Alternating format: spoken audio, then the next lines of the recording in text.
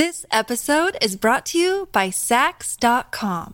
At Sax.com, it's easy to find your new vibe. Dive into the Western trend with gold cowboy boots from Stott, or go full 90s throwback with platforms from Prada. You can shop for everything on your agenda, whether it's a breezy Zimmermann dress for a garden party or a bright Chloe blazer for brunch. Find inspiration for your new vibe every day at Sax.com. Welcome to Done and Done. I'm Alicia, your hostess on this podcast journey, all things Dominic Dunn, where nothing is linear and everything is connected. Thank you so much for joining me today as we spin Capote's Coterie for the next few weeks to the High Society Six, the six swans of Truman Capote's that live in the upper echelons of high society, lots of money, lots of fashion, lots of spiderwebs too. Truman Capote is quoted saying, "Style is what you are." And no one quite had style like the first of our high society six, Babe Paley. Barbara Cushing Mortimer Paley would be all of Babe's names, but Babe is the name that sticks. Babe Paley was the style icon of her day. And after meeting Truman Capote, one of his very, very best friends until Babe was not. So much in this episode. Before we begin today, I do have a spyglass here to give some tremendous thanks to our most recent supporter at patreon.com/doneanddone. Susan A., you rock. So grateful for your support. And Amy, I saw the delightful review you left. Thank you for taking the time to do that. So grateful for you both. And so thankful for all of you joining us on this Done and Done journey. Let us set up the stage for Babe Paley. I want to introduce Babe here from a piece called American Beauty by David Masello. 20th century New York was full of fashion role models, high society ladies whose wardrobes were as stylish as any European aristocrats, whose jewelry was priceless and whose elegance was the result of years of devoted attention. But none had quite the grace of Babe Paley. Babe was the style icon of her day, the leader for a decade of the 10 best dressed list, and an inductee into the Fashion Hall of Fame. She was a friend and hostess to some of the most famous people in America. Babe was part of a circle alongside supposed wartime spy Gloria Guinness, actress and fashion designer CZ Guest, Hollywood socialite Slim Keith, Morella Agnelli, wife of Fiat chairman Gianni Agnelli, and Pamela Harriman, daughter-in-law of Winston Churchill and a future United States ambassador to France. Truman Capote, a friend until he wrote an unflattering, minimally fictionalized expose in 1985 that severed their bond, called these elegant women the Swans due to their propensity to group and glide through society like graceful birds. What made Babe stand out from the rest of the Swans was her compelling presence. As her friend, jewelry designer Kenneth J. Lane put it, Babe Paley, like the Mona Lisa, had a face that was both memorable and elusive. Eerily attractive and supremely charismatic, she was a product of a time when society figures were household names, and when women were schooled to be the epitome of elegance. "One look from Babe and you melted," Lane says. "You fell in love with her the moment her marvelous eyes looked at you. Every waiter in every restaurant fell in love with her. She made you feel like she was in love with you. If she walked into a room, people didn't quite stop breathing altogether, but they held their breath for a minute. She had an aura." Slim Aarons, legendary photographer of the Pretty People, was once asked to name his favorite subject. Slim Aarons says Babe Paley, she was the queen, gracious, utterly charming, what I thought every woman in America wanted to be. If there was a hierarchy among the ladies who lunched at La Côte Basque or the Colony, and welcomed current or future presidents aboard their private jets, Babe occupied its most rarefied spot. She was surely the most undisheveled person imaginable, wrote George Plimpton, Capote's biographer.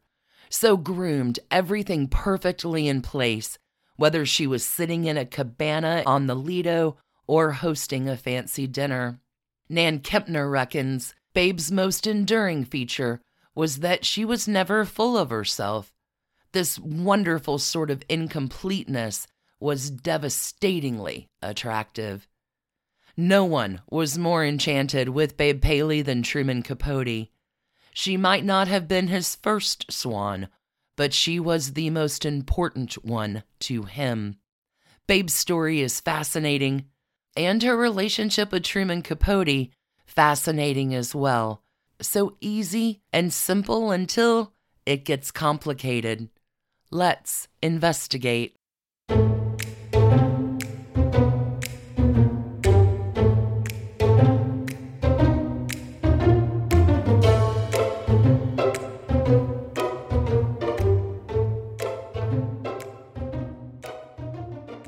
Truman Capote's most cherished swan, Babe Paley, comes into his life right at the death of his mother, Lily Mae Falk. Lily Mae passes away in 1954, and Truman is a little bit vulnerable at this point in his life, and there is no one quite like Babe Paley. How do these two meet? I will let Gerald Clark reveal this bit of the story from his amazing and colossal biography of Truman Capote. Truman met the Paleys in January 1955, just after the opening of his Broadway musical, House of Flowers, when his friends, the Selznicks, David and Jennifer, were invited for a long weekend at the Paley House at Round Hill, Jamaica. This would be David O. Selznick and his second wife, actress Jennifer Jones. Gerald Clark continues, "Do you mind if we bring Truman along?" David asked Bill Paley. "No, of course not," Paley replied. "It would be an honor." So early one cold morning, Truman boarded Paley's private plane and was introduced to the golden couple, Bill and Babe. Although Bill looked startled when he saw Truman walk into his airplane, the inevitable scarf trailing behind him, he said nothing until they were airborne. Bill then turns to David. "You know, when you said Truman, I assumed you meant Harry Truman. Who is this?" "This is Truman Capote, our great American writer," responded David.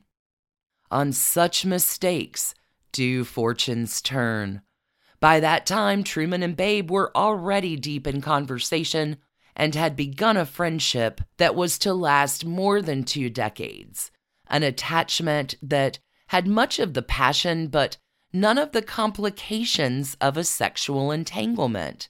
Babe looked at him and Truman looked at her, and they fell instantly in love, said Jennifer Jones.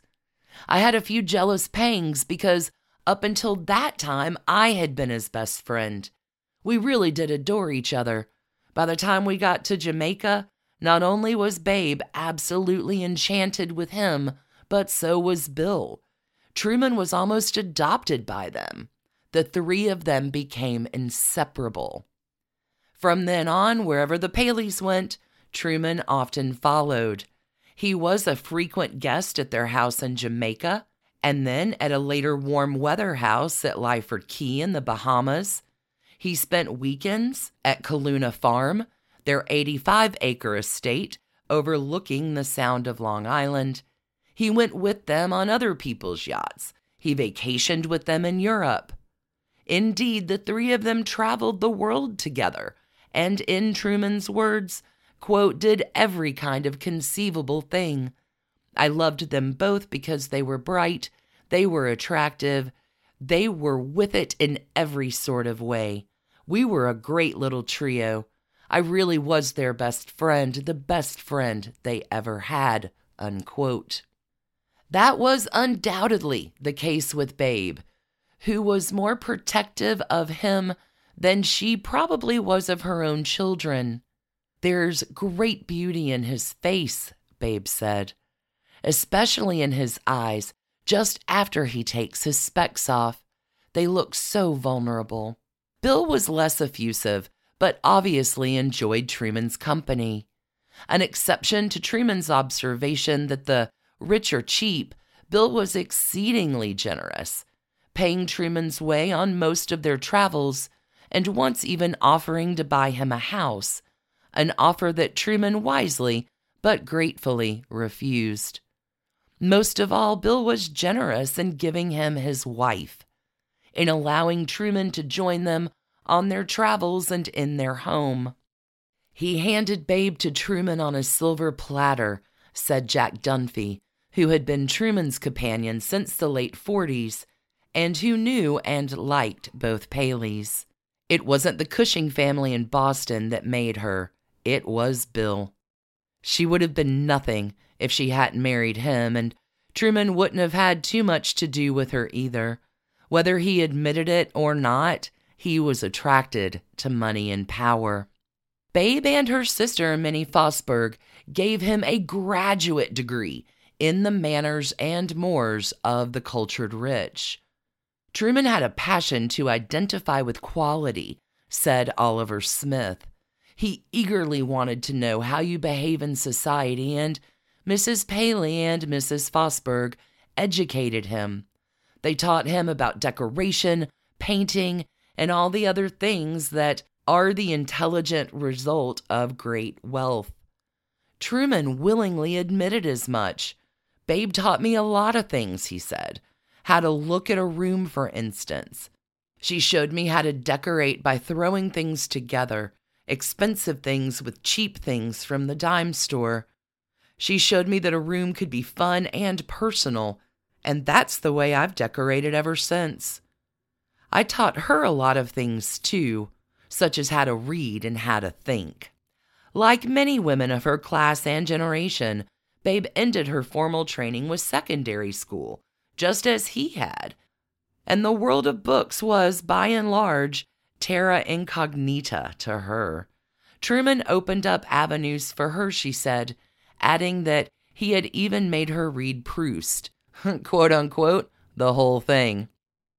To Truman, Babe represented the ultimate in style. She was the genuine article. "I was madly in love with her," he said. "I just thought she was absolutely fantastic. She was one of the 2 or 3 great obsessions of my life. She was the only person in my whole life that I liked everything about. I consider her one of the 3 greatest beauties in the world, the other 2 being Gloria Guinness and Garbo. But Babe, I think, she was the most beautiful. She was, in fact, the most beautiful woman of the 20th century, with the single exception of Gloria, who was sort of neck and neck with her. She was also the most chic woman I've ever known. When I first saw her, I thought that I had never seen anyone more perfect. Her posture, the way she held her head, the way she moved. She was the most important person in my life, and I was the most important person in hers. I was her one real friend, the one real relationship she ever had. We were like lovers. She loved me and I loved her. The only person I was ever truly in love with was her. She once joked to her analyst and said that she loved me more than anyone else, more than Bill or her children, and he thought she should have an affair with me. It was one of those jokes that wasn't actually a joke. He was right. We had a perfect rapport. We had an understanding. If I suspected she was feeling bad about something, no matter what time of the year it was, I would send her lilies of the valley without any note. She would do the same for me. She once told me that she bought her funeral plot on Long Island and that there was a place for me because she wanted me to be buried beside her. I was her sounding board and the only one who really knew her. She always said to me, "There's only one person in the world who could hurt me, really hurt me, and that's you. You could do something. I don't know what it would be, but I know that you're the one person in the world that could ever really, really hurt me. Beautiful Babe, Truman discovered, was human after all, and lonely on the pedestal of which her looks and breeding had placed her. Perhaps more than any of the other swans, Babe needed a friend like Truman, someone with whom she could relax and who in turn would tell her time and time again that she was a perfect person. Truman said, she had an icy exterior, but once you got behind that fine enamel outside, she was very warm and very young. This episode is brought to you by Sax.com. At Sax.com, it's easy to find your new vibe. Dive into the Western trend with gold cowboy boots from Stott, or go full 90s throwback with platforms from Prada. You can shop for everything on your agenda, whether it's a breezy Zimmermann dress for a garden party or a bright Chloe blazer for brunch. Find inspiration for your new vibe every day at Sax.com. Hi, I'm Chris Gethard, and I'm very excited to tell you about Beautiful Anonymous, a podcast where I talk to random people on the phone. I tweet out a phone number, thousands of people try to call. You talk to one of them, they stay anonymous, I can't hang up, that's all the rules. I never know what's going to happen. We get serious ones. I've talked with meth dealers on their way to prison. I've talked to people who survived mass shootings. Crazy funny ones. I talked to a guy with a goose laugh, somebody who dresses up as a pirate on the weekends. I never know what's going to happen. It's a great show. Subscribe today, Beautiful Anonymous. Let's go ahead and dive into the life of the infamous and immortal high society swan, Babe Paley. Barbara Cushing was the youngest child born to Kate and Harvey Cushing in Boston, Massachusetts. Barbara's birthday was July 5th, 1915, and Barbara gets her name early in life, being the youngest of the Cushing children of Babe.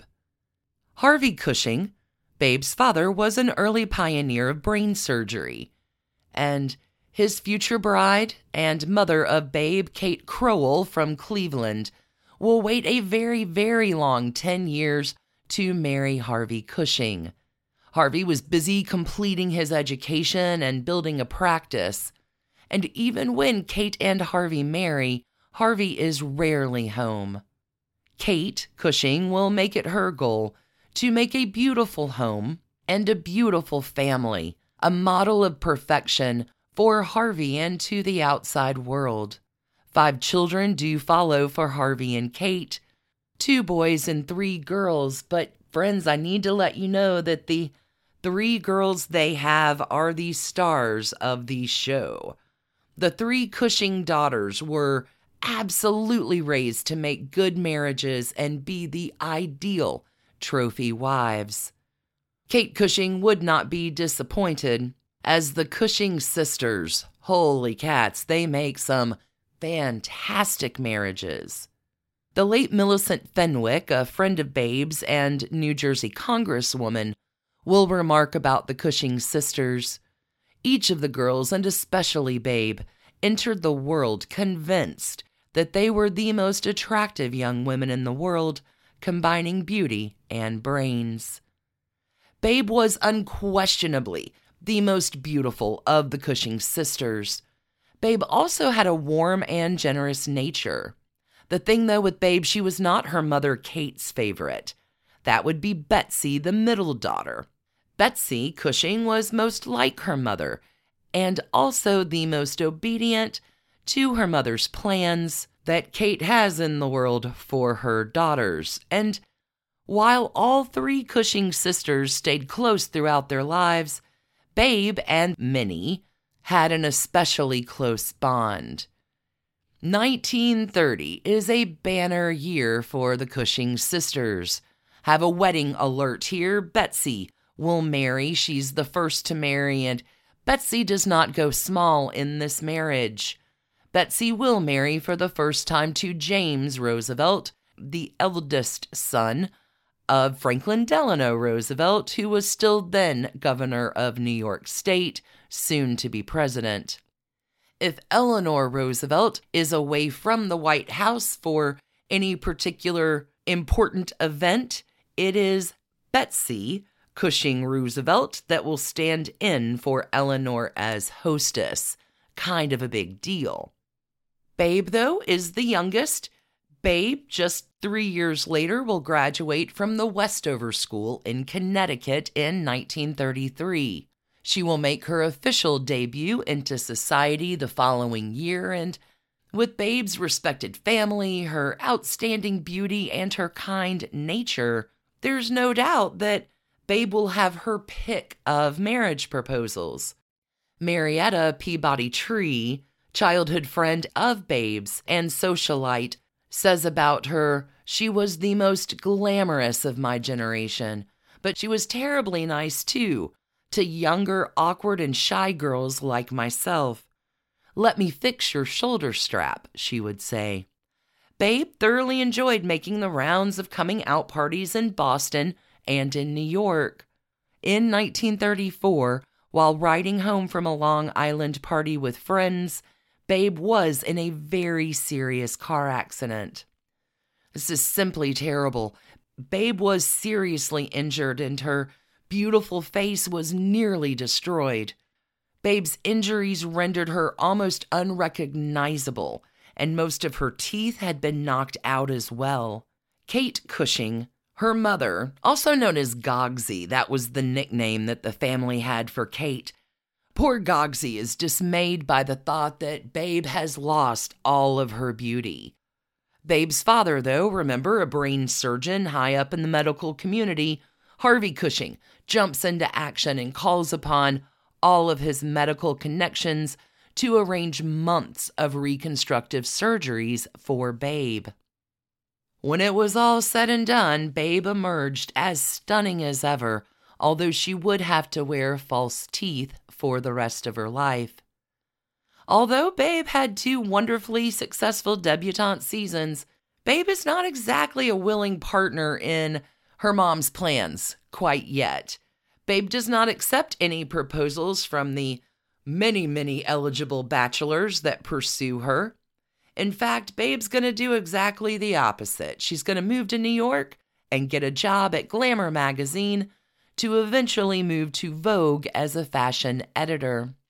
Now, Mama Kate, Gogsy, was pretty concerned about Babe's marital prospects, as Babe is approaching the age of horror of all horrors, 25, and still unmarried. More troubling even to Gogsy was that Babe seemed way more interested in her career as a fashion editor than in making a suitable marriage to a wealthy, socially connected, and hopefully aristocratic man. During this time, a Burden family member, and I'll connect this here, Babe's oldest daughter, Amanda, will marry into the Burden family. This Burden family member said, Babe lived at the St. Regis occasionally while working at Vogue and lived with Russian-American socialite Sergei Obolensky quite openly. When asked how the Cushing family permitted this behavior, the family member said, "Morality is for the middle classes." Condé Nast himself had hired Babe. In those days when a young, bright socialite didn't quite know what to do with herself before marriage, Condé Nast served as sort of a finishing school for them. According to Alexander Lieberman, the current editorial director of Condé Nast, during this time, Babe will befriend many powerful and glamorous women.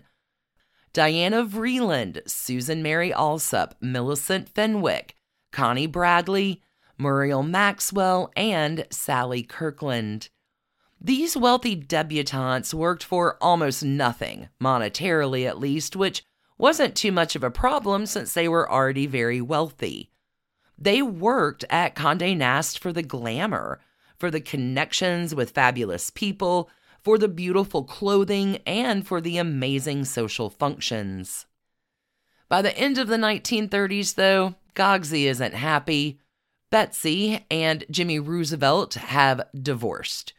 Betsy will marry again in 1942 to John Hay Whitney, one of those Whitneys, and Gogsy's pleased with this one.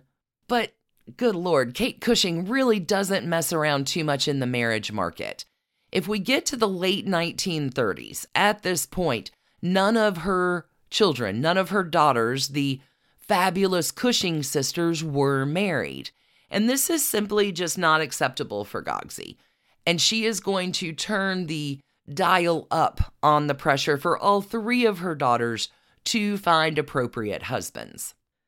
Babe, despite loving her time at Vogue, will give in to Gogsy and announce her engagement on September the 6th, 1940 to Stanley Grafton Mortimer Jr. Let's talk about old Stanley. He was a wealthy and New York socialite, a graduate of St. Mark's and Harvard.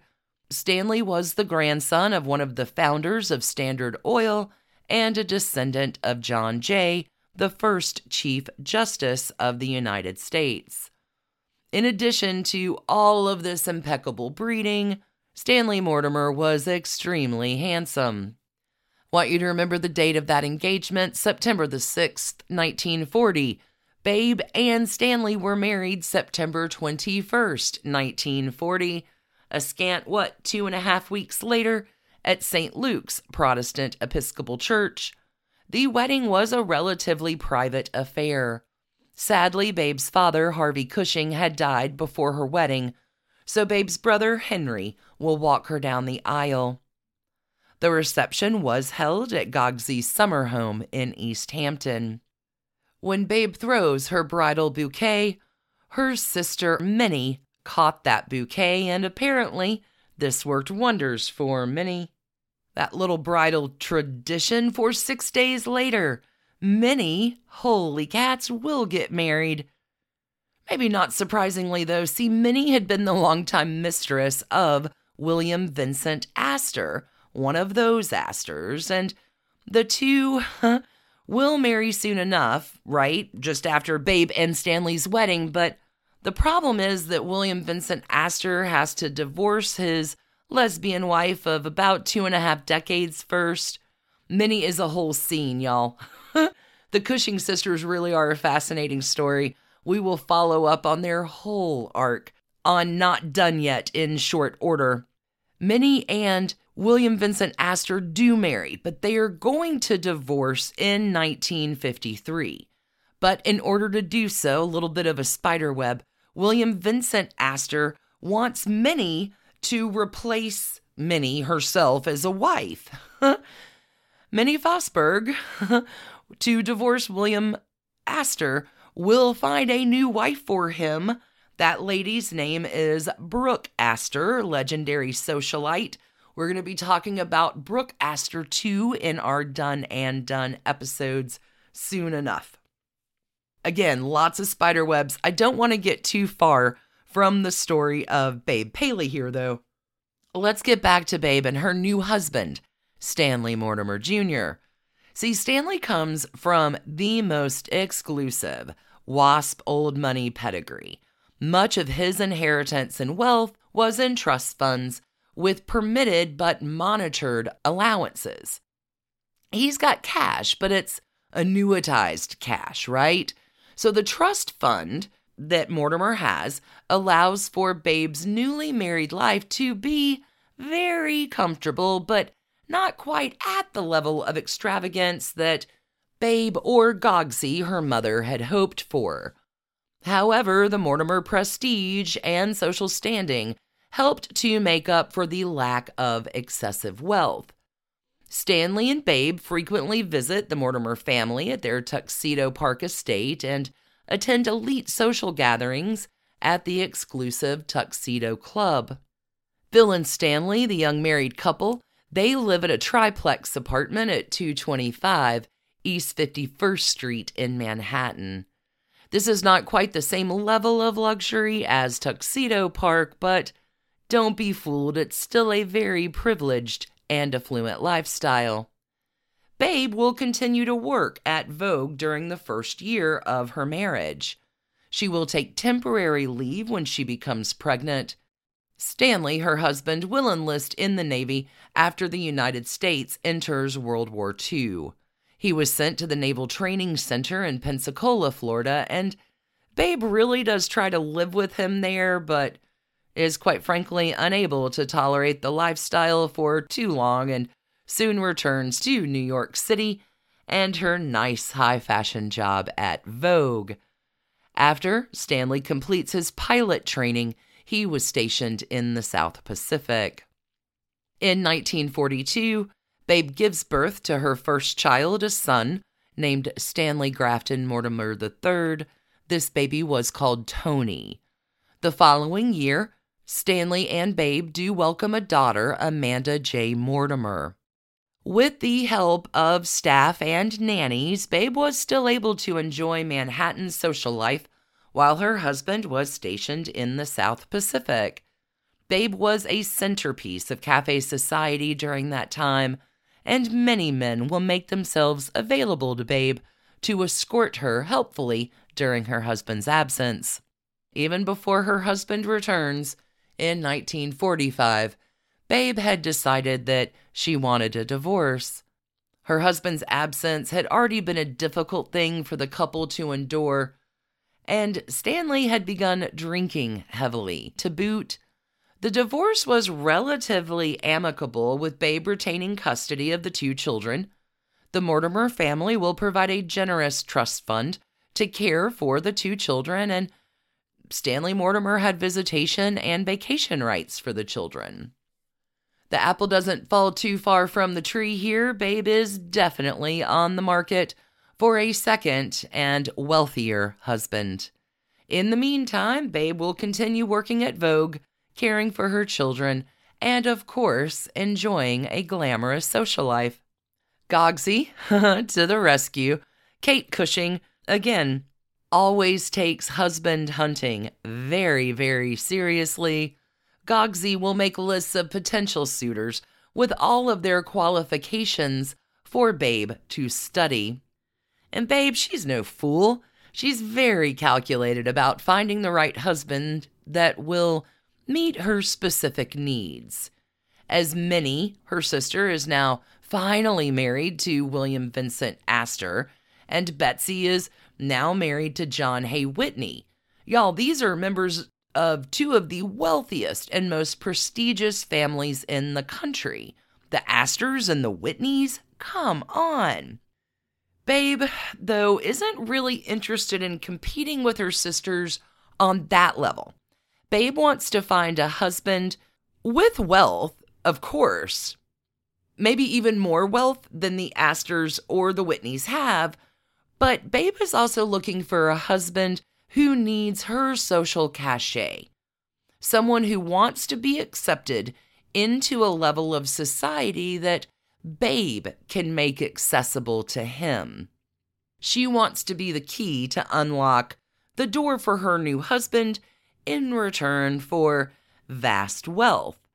To find this man, Babe is going to look for someone with new money, the nouveau riche, so to speak, and there is no more perfect candidate than William S. Paley. Now, Bill Paley had turned CBS from a small, fledgling radio network into the powerful radio and television network CBS becomes. Bill has a keen eye for spotting talent and knowing what the American public wants. Bill Paley is credited with making Frank Sinatra a household name. Paley creates many of the classic television shows of that time. And Bill is enormously wealthy and enormously powerful, but he also lacks the social prestige and stature that Babe could ultimately bring to him. The fact that Bill was Jewish will still bar him from membership at many of the esteemed social clubs of New York and Long Island. Babe, on the other hand, is one of the most glamorous and respected blue-blooded women in the country, and her perpetual best-dressed list status was appealing to Bill Paley. Bill has a lot of strikes against him, according to Kate Cushing. Let's round out the list. Gogsy's mad. The two, Bill and Babe, are obviously having an illicit relationship. Bill Paley's not even divorced. He was new money. He's also Jewish, and Gogsy's a hard, firm no. However, when Minnie and Betsy, her two daughters, decide to let Mama know the extent of Bill Paley's wealth, Mama let up a little bit and relented. In 1947, Bill Paley will give his first wife, Dorothy, $1.5 million in their divorce settlement. This amount translates to roughly $18 million in today's money. That divorce was prompted by the newspaper publishing a suicide note of a former fling of Bill's. A lot of spiderwebs here. Before Dorothy married Bill Paley all those years ago, Dorothy was married before to John Randolph Hearst, son of William Randolph Hearst. A little side adjacent story, the spiderwebs of Dorothy Paley are coming up as well in a bonus episode on Patreon. There's a lot of follow-up in this story, but I'm really just trying to get through Babe here. Okay, 5 days after Bill Paley and Dorothy divorce, Babe and Bill were married. This is July 28th, 1947. They are married at the estate of Jock Whitney. This is Babe's brother-in-law. Babe and Bill do honeymoon in Europe, and when they return, Babe will quit her job finally at Vogue, and the couple settles into married life, commuting between their apartment in the St. Regis Hotel and Kaluna Farm in Manhasset. Bill and Babe entertain often and extravagantly. The apartment at the St. Regis was too small to entertain. They would not move into their 20-room duplex on Fifth Avenue until 1965. So at this time, instead of entertaining in their small apartment, they would entertain in the grand public rooms at the St. Regis. Bill and Babe do have their son, William Billy Cushing Paley. He was born March 30th, 1948. A second child follows, Kate, who was born in 1950. Like a lot of wealthy high society couples of the time, Bill and Babe spend very little time with their children. The apartment in the city was purposefully too small for the kids to stay there with them, and even when they were all at Kaluna Farm with the kids, the children are regulated to a children's cottage. This is a separate 5-bedroom house with their own live-in cook, nanny, and servants' rooms. It's difficult to say at this time when her children were young if Babe ever felt the desire to play a more consistent or nurturing role with them. Even if she wanted to, it would be darn near impossible because Bill puts constant demands on Babe. And Babe will always, always, always put Bill's wants and preferences first. Hi, I'm Chris Gethard, and I'm very excited to tell you about Beautiful Anonymous, a podcast where I talk to random people on the phone. I tweet out a phone number, thousands of people try to call. You talk to one of them, they stay anonymous. I can't hang up. That's all the rules. I never know what's going to happen. We get serious ones. I've talked with meth dealers on their way to prison. I've talked to people who survived mass shootings. Crazy funny ones. I talked to a guy with a goose laugh, somebody who dresses up as a pirate on the weekends. I never know what's going to happen. It's a great show. Subscribe today, Beautiful Anonymous. And as trophy wives go, Babe was a fabulous showpiece. She's a jewel. She's almost a purchased possession, and it's pretty clear that Babe knows the arrangement. You could say Babe traded her free will, her choices, her preferences, and voice for the lifestyle that Bill Paley provides to her. But just as Gogsy trained her daughters to do, Babe devotes herself entirely to creating her husband's version of the perfect life. Beginning in the year 1950, Bill Paley will set up a trust fund for Babe. This trust fund is made up of CBS stock, and it will provide his wife with an annual income of her own to spend on herself and her wardrobe. By 1977, Babe's trust fund yielded about $160,000 a year, which is approximately $700,000 a year in today's money. Now, don't worry. I mean, what? $160,000? It doesn't seem like it's going to go real far if you're dealing in real jewels, but Babe doesn't use that money for any real jewelry, only costume jewelry. Bill will buy her all the real jewels that she needs.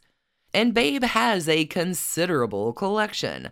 They are stored safely in bank vaults. And when Babe decides, it's just amazing, when she wants to wear a piece from the vault, her secretary and a secretary from CBS would meet at the bank and both would sign for the jewelry. They would ride back together in a CBS limousine to the Paley apartment to deliver the desired pieces. Quite a life, I guess, if you can get it. Now, the thing to know is the Paleys were the most prestigious and socially desirable couple in New York. Bill has the money, Babe has the class, the cachet, the connections, and these two cultivate their image very carefully. Each summer, Bill and Babe would spend a month on Lowell and Gloria Guinness's yacht in the Mediterranean. The Paleys' homes were decorated by the most famous designers of the time, including Sister Parrish and Billy Baldwin. The Paleys buy expensive art and antiques from all corners of the world. And in addition to their New York apartment, Kaluna Farm, they'll also acquire vacation homes in Jamaica and a home in Squam Lake, New Hampshire. And Babe was the ultimate trophy wife, and her style was imitated everywhere. I can't tell you how influential Babe is on society itself, on high fashion.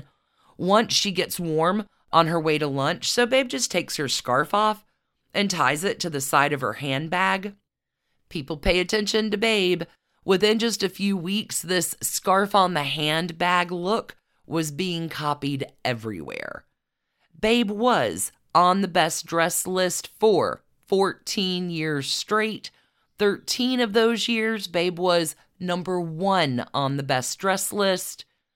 Ultimately, she is retired from yearly competition when she was named to the Hall of Fame in 1958. With such a successful wife, it's no surprise that Bill Paley's ego was enormous. It was enormous before he met Babe. It will grow more enormous after he meets and marries Babe. But the thing I want you to know about Bill is his desire for control was profound. Also, his philandering is an open secret. He cheats a lot on Babe. But even with all of these things, it wasn't until Babe gets seriously ill at the end of her life that anyone ever hears her say a critical word about her husband. Babe was completely devoted to him, as well as their image as a couple. It is the image of Bill and Babe as a couple that to Babe, nothing is more important. Even though Babe has 4 children and 2 stepchildren, she is distant with all of them. As many children are in extremely wealthy families, Babe's kids were primarily cared for by nannies, then sent away to boarding schools, only to see their parents on some weekends or vacations. The family unit of parent and child, not terribly strong here. Babe's oldest daughter, Amanda, said about growing up, it was a strange household, so fragmented and wacky. Our parents weren't there, and when they came, we were all clamoring for attention. There was no bonding among the kids. We were all looking out for ourselves. Babe will nurture one relationship, though. We heard Truman talk about it earlier. I was more important to her than her own children. Perhaps. Babe was Truman's favorite swan. Again, Truman was one of the only people that Babe confided in. Babe really does keep most people, including her good friends, at somewhat of a distance. She's very aloof. It is the presentation of Babe that matters. However, with Truman, Babe lets her guard down. Truman, for his part, is in awe of Babe, her elegance, her beauty, and her style. Again, remember, the Paleys kind of adopt Truman, so he's able to spend all kinds of time with Babe, in addition to the other swans, but Truman, being gay, is zero threat to their husbands. Being openly and conspicuously homosexual in a time when that was kind of uncommon allowed the swans to let Truman into their private world. Truman was at the Paleys' homes much of the time, vacations with them frequently. Truman infiltrates this world. And to be fair, the relationship between Babe and Truman was mutually beneficial. Truman shows her an intellectual world that she'd never been part of. Babe begins reading and being interested in things that she was just previously unaware of. Truman, on the other hand, becomes a third sister for Babe. He's endlessly entertaining with his witty conversation and bitchy gossip. They trade secrets, they travel, they shop, they gossip. They do everything together. Bill Paley, for his part, also has a special relationship with Truman. They get along too. And everything goes swimmingly, right, for the longest time. Until the mid-1970s, when Coterie, 1965, the nastiest piece of fiction Romano Clay in the world, was published in Esquire magazine. When Coterie, 1965 is published, Babe is devastated. She reads the excerpt. Babe calls her good friend Slim Keith, tells Slim Keith to go get the Esquire magazine, call me back as soon as you've read it. Babe Paley is horrified that Truman has betrayed her. He shared her confidences, even if he changed names doing it. Again, very thinly disguised. Truman writes about Bill Paley's infidelity. It's nasty, nasty, nasty stuff. And Babe is not the only one he writes about in this nasty, nasty fiction. And it's really unclear if Truman thought his swans were just too stupid, too dumb to recognize themselves through this very thinly disguised work of fiction, or maybe Truman thought his swans just wouldn't care. There's also one theory that floats about that Truman, knowing Babe by 1975 was dying, decides to take a stand for Babe and outs Bill Paley's adultery as revenge, expecting Babe to be grateful. But again, there's nothing more important than the preservation of the look to Bill and Babe. Whatever Truman's feelings or motivations were prior to publishing Coterie, 1965, it is fair to say that Truman does not expect the reaction he gets, and that reaction will change his life forever, and most assuredly lead Truman on the downslide of his last decade. In later interviews, Truman would say that he was shocked that anybody would be the least bit surprised to have their private and extremely dirty laundry aired by him because, after all, everybody knows that Truman's a writer and writers use the material that they have. CZ Guest, future Swan episode, is the only one of the High Society Six that does not completely cut Truman out of their lives. After Coterie, 1965 was published, Truman was shunned by all of the glittering, beautiful people that he had previously been spending time with 20 years on their yachts, in their mansions, at their seaside retreats, and flying on their private jets. Truman will still have some friends.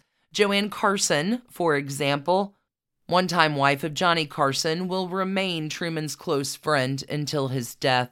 Babe's older sister, Minnie, will ironically still see Truman socially, as Truman will become a fixture on the party scene of New York City in the 1970s, frequently hanging out at Studio 54. However, it is fair to say, by the mid-70s and the publication of the Esquire pieces, that Truman's glamorous days with the elite and the jet set were done. Truman Capote once said Babe Paley only had one flaw. She was perfect. Otherwise, she was perfect. After LaCote Basque 1965, Babe Paley never spoke to Truman Capote again. Even when Babe was in her last days, she refused to see him. Babe Paley was a lifelong heavy smoker. Babe would smoke more than 2 packs of L&Ms a day, and a small tumor was discovered on one of her lungs in early January 1974. Babe underwent surgery to remove 1/3 of that diseased lung. The tumor was determined to be malignant, but the doctors and the Paleys were very hopeful that the surgery had cured the cancer.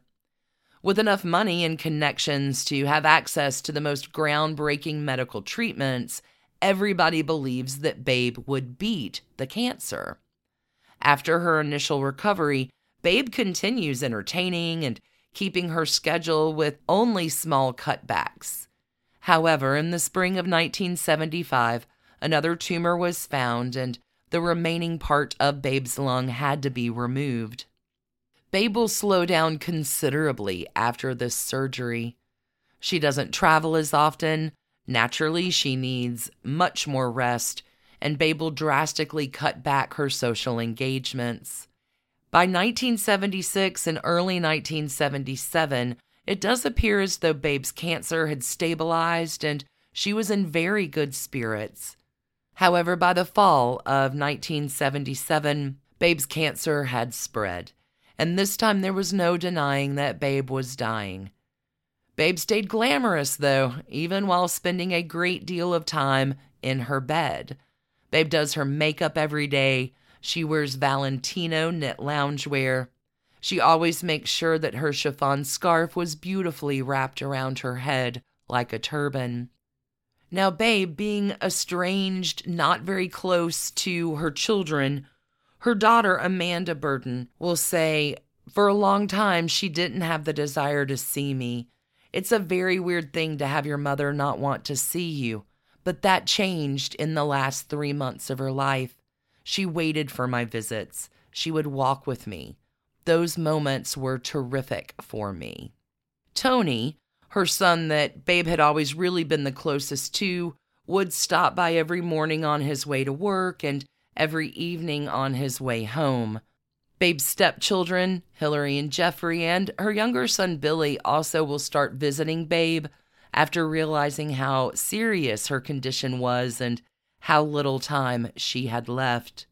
Babe's youngest daughter, Kate, though, will still refuse to visit her mother. Kate told her family she would only come when Babe was in her last few hours.